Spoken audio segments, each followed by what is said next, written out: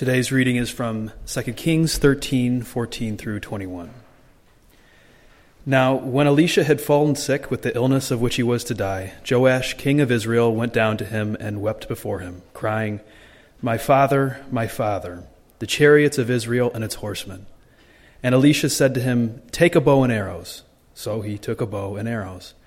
Then he said to the king of Israel, draw the bow. And he drew it. And Elisha laid his hands on the king's hands. And he said, open the window eastward. And he opened it. Then Elisha said, shoot. And he shot. And he said, the Lord's arrow of victory, the arrow of victory over Syria. For you shall fight the Syrians in Aphek until you have made an end of them. And he said, take the arrows. And he took them.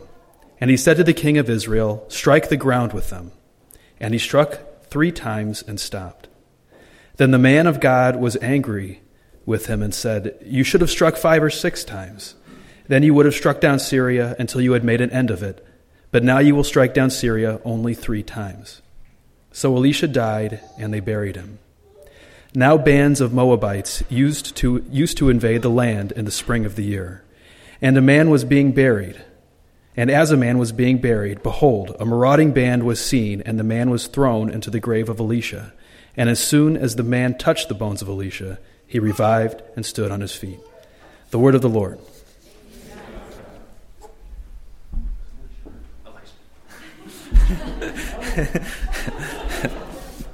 The meeting of the minds happens after the reading. Elisha it is. Elisha works fine as well. No, that's right. Now you all will remember. Welcome to the Painted Door. If you're new, my name is Mark. I'm one of the pastors here. For the past couple of days, actually the pastors in this church had a chance to gather with our wives and spend a bit of time together at a retreat center in the northern and western part of Illinois. My wife always says the best of Illinois is when it borrows from other states. And so when you're in the middle of Illinois, it's a little bit of dead, flat cornfield and rather mundane. But when you get near the perimeter and you can borrow from the landscapes of Iowa and Wisconsin or even Kentucky, you get a little bit more beauty. And such was the case for us. We were in that northwest part of Illinois and near both Iowa and Wisconsin, and so we were able to enjoy a beautiful pastoral setting at a retreat center looking out across a grassy valley of farmland that was dotted with trees and carved with fence lines, and gentle crescents of grassy hills seemed to stack on top of each other as we looked out over across the landscape. And it was about 70 degrees. And on Friday afternoon, my wife and I had an opportunity to take a walk through the landscape, and we made our way down a hill and found a bench that overlooked a serene pond that was surrounded by cattails. And we sat there listening to the light splashing of frogs as they frolicked on the edges of this pond, and we noticed the warmth on our backs and the serenity of the setting, and we thanked God for spring. Those of you who live in Chicago and are not merely visiting, you know all too well that it has been a rather long winter. 5 full months, truly, of winter. But I can tell you that pales in comparison to the length of the personal and emotional winter that our church has actually endured. It's actually been about 3 years now of a rather hard season for our church. And it felt, as we were sitting on that bench, my wife and I were reflecting, maybe this now is spring for our community. Maybe we are coming into a brighter time. We could see life and hope stretching out in front of us. I can actually mark the winter of our church's hard days according to elder retreats, according to pastor retreats. They actually serve as a good marker for thinking about the time and marking the time. And so I was thinking about that, have been thinking about that actually over the past month or so. And it occurs to me all the way back in the fall of 2014 was probably the last pastor retreat, the last elder retreat that was marked by unfettered joy and hopefulness. We were gathering in Michigan for that particular retreat, and we were actually celebrating because we believed at that time that we had come through a cancer scare unscathed.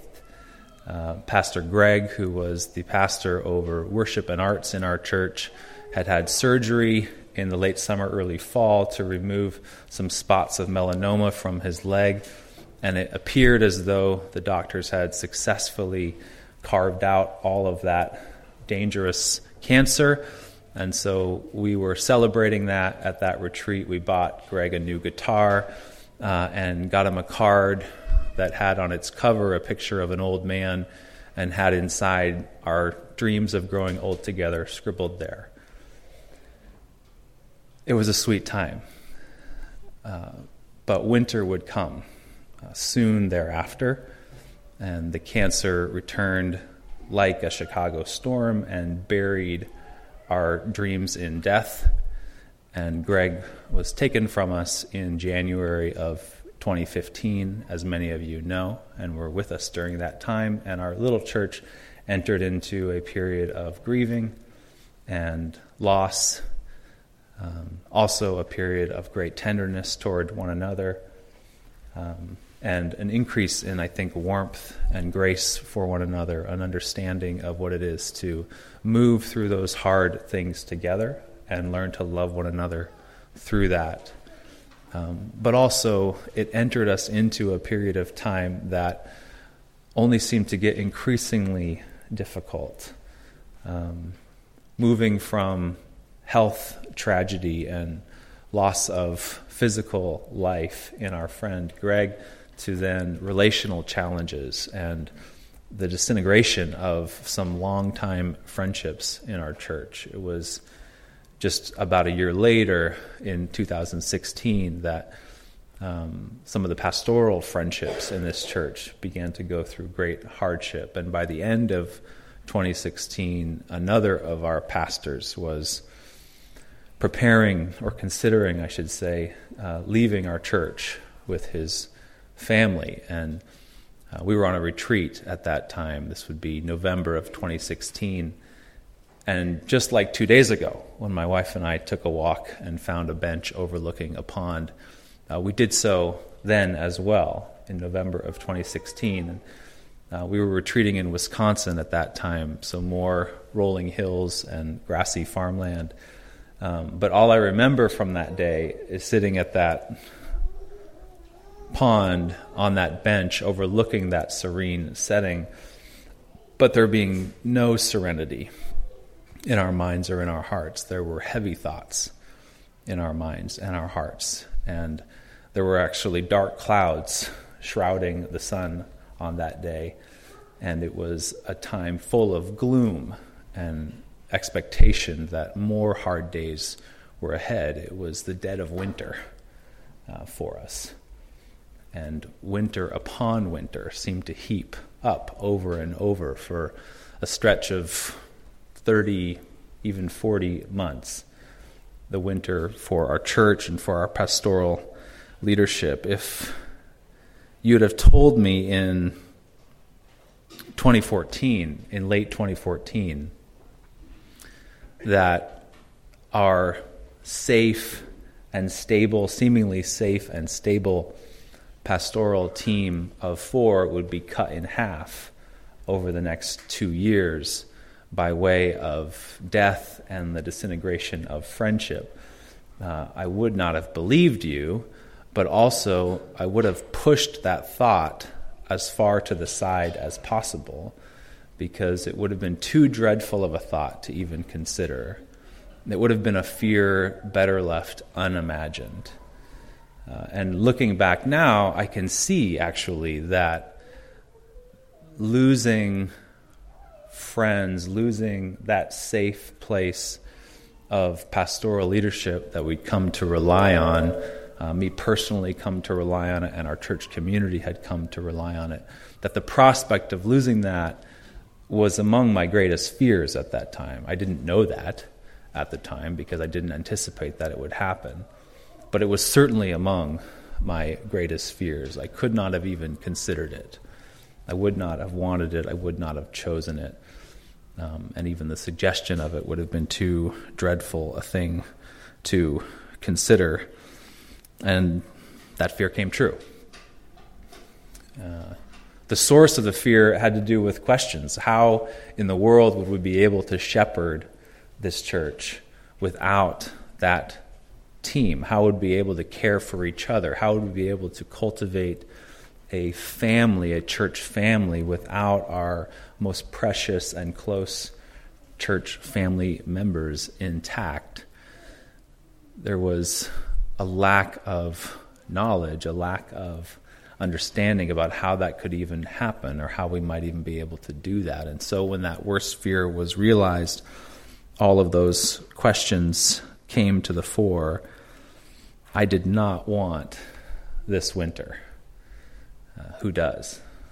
Whoever wants winter. You sick and twisted ones among us.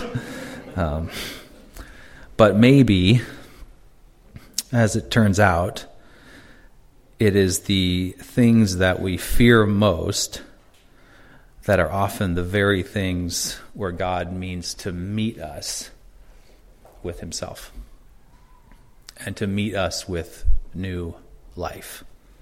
It's the things that we'd most want to resist and most want to avoid that actually God intends to use most graciously in our lives. And so this past Friday, just 2 days ago, sitting on that bench with the sunshine gently burning my albino neck. Every spring I have to remember that I'm an albino. I forget because the winters are long and gentle on my tender flesh. But sitting there, my wife and I could see life and hope out ahead of us. We could see new life laying out in front of us. It was spring. And we felt that both viscerally in the sunshine and in our minds and in our hearts. And here we are now, church, in the season of Eastertide. And Eastertide is a 50-day long celebration of resurrection, a 50-day long celebration of Easter.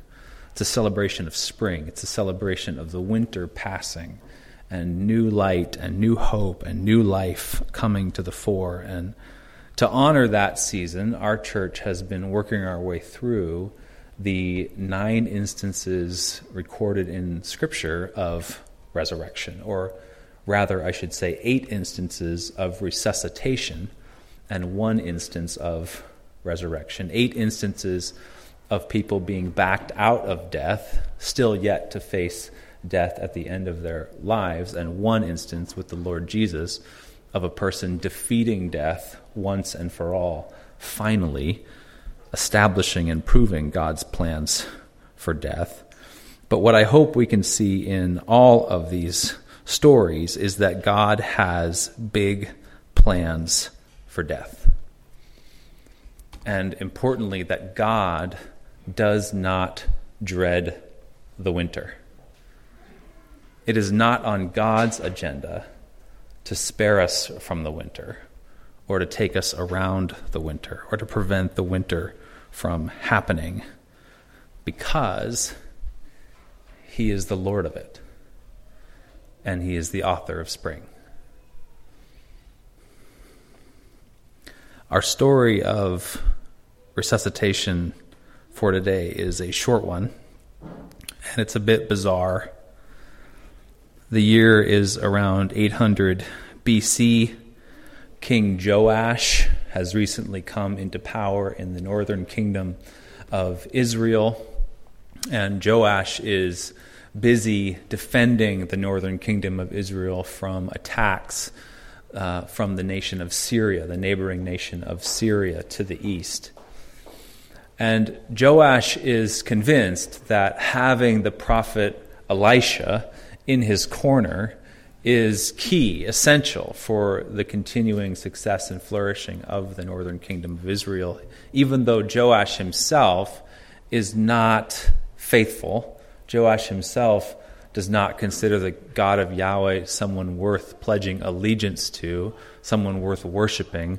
Nevertheless, he is very thankful to have the prophet of that God bringing the favor of that God to Israel as they engage with the Syrians in battle. And he's convinced that Elisha's faithfulness to Israel is essential for the sustained success of Israel. And so when Elisha falls deathly ill, when he faces his deathbed, King Joash, this evil king, is terrified.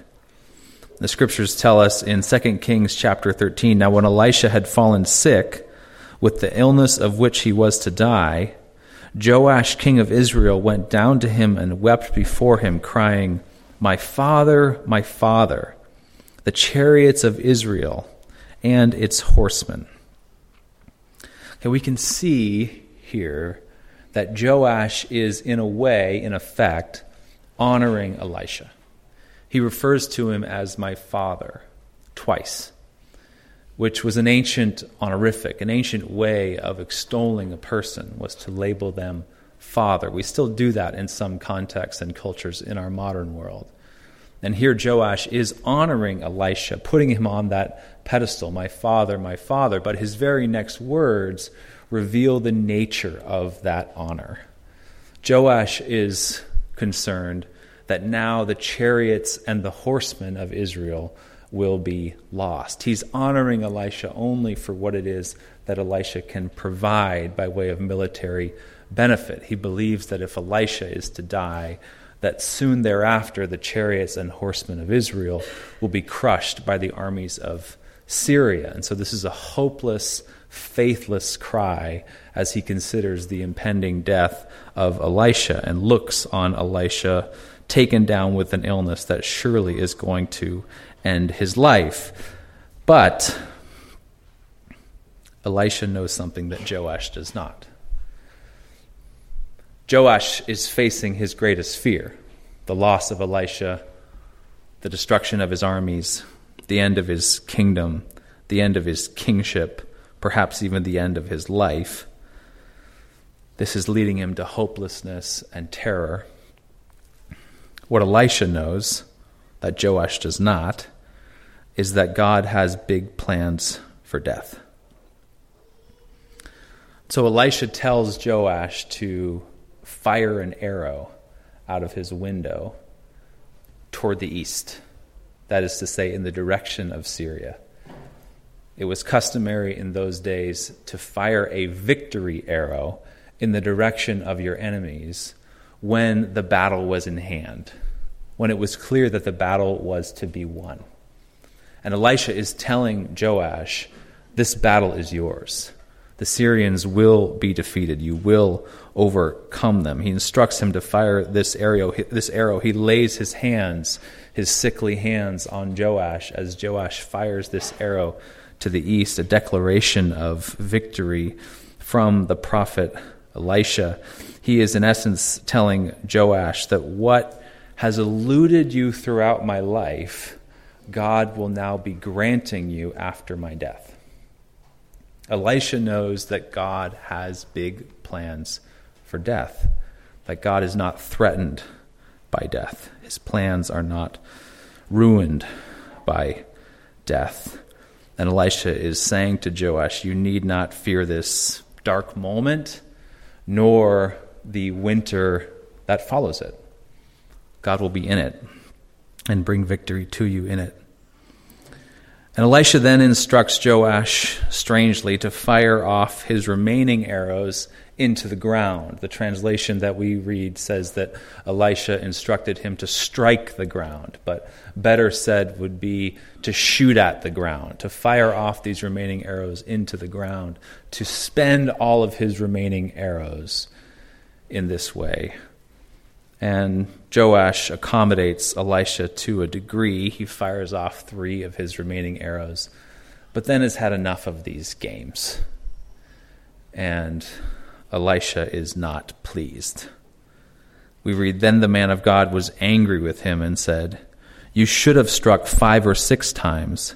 Then you would have struck down Syria until you had made an end of it. But now you will strike down Syria only 3 times.'"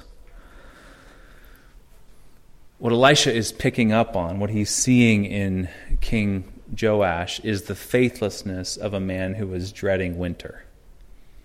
The faithlessness of a man who has given up hope in the face of Elisha's impending death. A man who believes that death can thwart the power of God, can thwart the kingdom of God, can thwart the purposes of God. A man who sees death as an undefeatable enemy. Death as the end of things. Death as ruining things.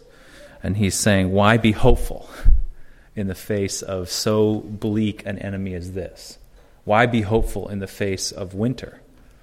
Why be hopeful in the face of losing this prophet of Yahweh, who is the one connection point to this great God who has rescued Israel throughout its history? Why be hopeful when the prophet of God is on his deathbed?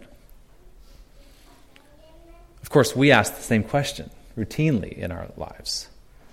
Why be hopeful when my marriage is collapsing? Why be hopeful when a friendship is disintegrating? Why be hopeful when a family member is betraying me or mistreating me?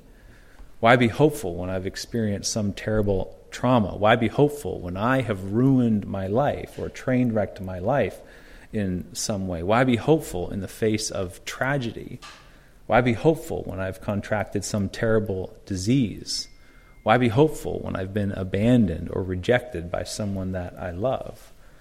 We are prone to throw up our hands in the face of dead things, prone to lose hope when things die around us, when relationships die, when people die, when we face our own mortality.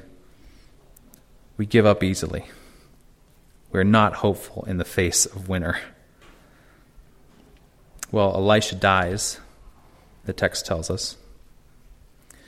And while he is being placed in a tomb, another man's corpse is hastily thrown into Elisha's tomb by men who are rushing to flee from marauding Moabites invading that area, men who were meant to bury that corpse properly, but to save their own skin, throw this corpse, this unnamed corpse of a man, into the tomb with the dead body of Elisha. And the scripture records that when this corpse touches the bones of Elisha, instantly the man is revived and stands to his feet. What a bizarre little tale this seems to be. How strange and unusual it sounds. But in the very next breath, in the very next sentences and paragraphs that immediately follow, the writer of 2 Kings goes on to tell us that Israel strikes down Syria in 3 successive battles, just as the prophet Elijah had said. And now you begin to see a story playing out that is not so unusual, not so strange, but in fact is the normal course of God's plan. God brings more life from Elisha's dead bones than he ever did from Elisha's living flesh. God brings more life into Israel through Elisha's death than he does Elisha's living and prophetic ministry. God has bigger plans for death than he does for our lives. He means to do more in the very places that we are convinced he has stopped working. This is the open secret of the world. And it's the open secret of our lives. This is very difficult to see, but it's plainly there.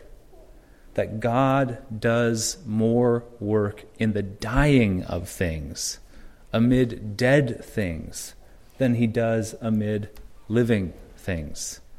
He does his most extraordinary work, his greatest acts of grace, his greatest interventions, his greatest demonstrations, his greatest gifts of life, no less, right in the middle of dead places, in graveyards. God meets us in seemingly dead things. I look over the past 3 years in our church with the loss of our friend and pastor, Greg, to cancer, and the breakdown of longtime friendships. And I think maybe I'm starting to see, beginning to glimpse, maybe some of you can glimpse it with me, how God is meeting us and has met us throughout that winter and provided new life for us there. We can see clearly new pastors emerging. We can see new friendships emerging. We can see God doing tender things in that regard, new bonds of love being formed. Maybe harder to see how God is working or to acknowledge it as his work is what I can tell you for my part, which is that over these 3 years, I've had a chance to see myself more than I had previously, and to see my need for Christ in a more earnest and desperate way than I had seen previously. It's never been so clear to me than as over these past 30 to 40 months of just how much I need the Lord. And just the depth of my brokenness and even the unwillingness and inability to see it, to run with it in ways that wreak havoc in the world unwittingly, consistently, and in a way that cries out for rescue. Winter has a way of pressing you toward the author of spring, pushing you to hope in him, to lean into him. Jesus said to Lazarus' sister Martha, before raising her brother from the dead, I am the resurrection and the life. Whoever believes in me, though he die, yet shall he live. And everyone who lives and believes in me shall never die. Do you believe this? Do we believe this, church? Certainly must be among the hardest of things to believe, that God means to meet us in dead and dying things, that it is not hopeless when things seem to be falling apart, when the darkness comes. Do we as a church mean to let fear overwhelm us when the winter comes? Do we mean to let fear guide and rule us when the darkness comes? Or do we hope in the one who raises the dead and can raise all things? One crucial lesson that I've learned over these past few years is that you can borrow from the faith and hope of others when you feel your own courage failing. When the darkness is overwhelming, when the winter is at its bleakest, there are other people that God has put you around who are full of faith and hope, enough faith and hope to carry the day. And you can ask them to lend that to you. You can lean heavily on them. You can trust the faith that is in them. You can trust the Christ that is in them. Even when you doubt the faith of your own heart, even when you doubt the hope of your own heart, you wonder where Christ is, where some felt experience or knowledge of Christ in your own person may be. You can look to your brothers and sisters, people who are feasting on him and treasuring him and hoping in him, and you can ask them to uphold you, to hold you through those times, to be with you through those times. Likewise, when you are on the other side, when you see a brother or a sister languishing in some gloom, moving through hard days, moving through some winter, you can be a person who offers faith and hope to them. You can lend what is in your soul, the hope that is in you, the words of Christ that you have for them. Either way, whether we are in need of borrowing faith or in a position to lend it, God provides for his people in winter.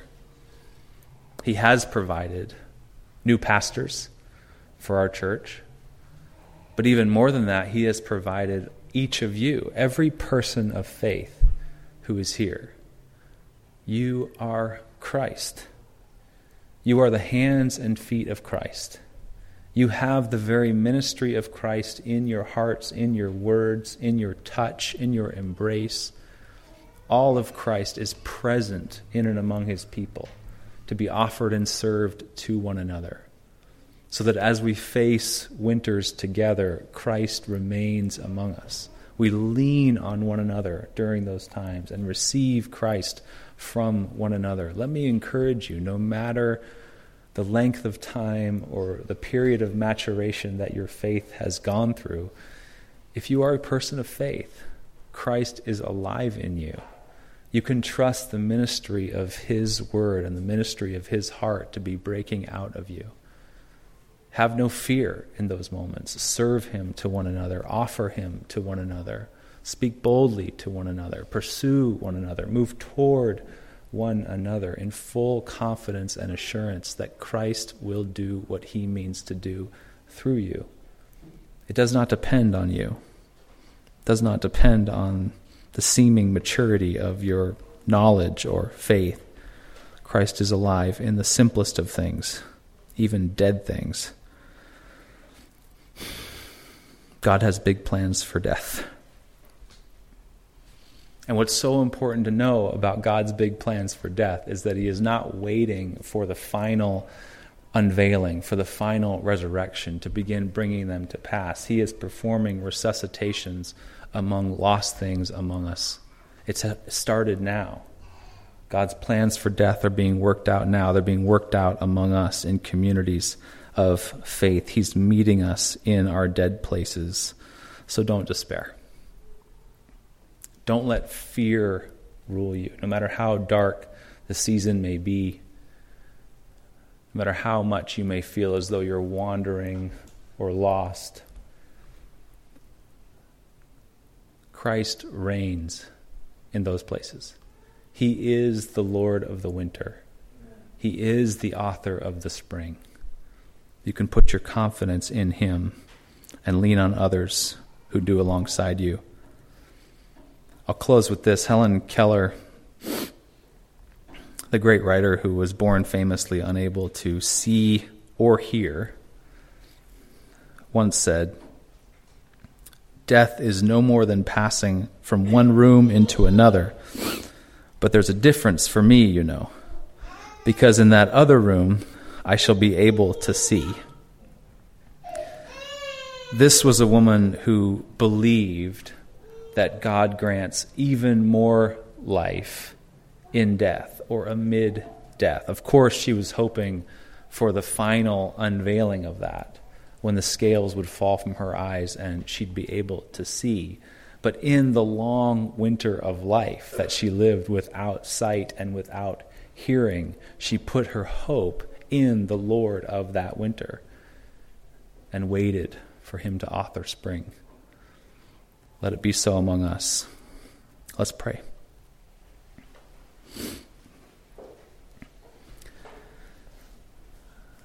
Father, we thank you that you don't leave us alone in dark places.